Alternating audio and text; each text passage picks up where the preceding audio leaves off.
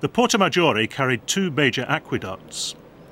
Here we see the Anio Novus stacked on top of the Aqua Claudia. Together, these great aqueducts doubled Rome's water supply.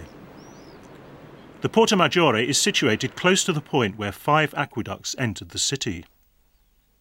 They were part of a complex system of water supply developed from the early Republican period, when the city outgrew its local springs.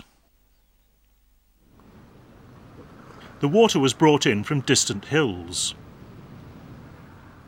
The system of aqueducts was a major engineering achievement, not only of construction, but of surveying, as each aqueduct followed a gentle incline across irregular territory, carried on arcades or in underground channels, depending on the contours of the land.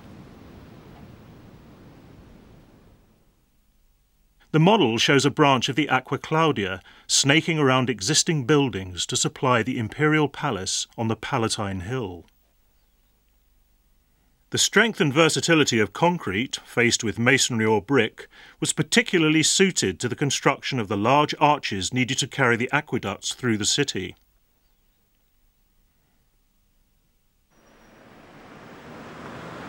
Some of the brick-faced concrete arcades adjoining the Porta Maggiore still exist, intersecting the remains of another defensive wall.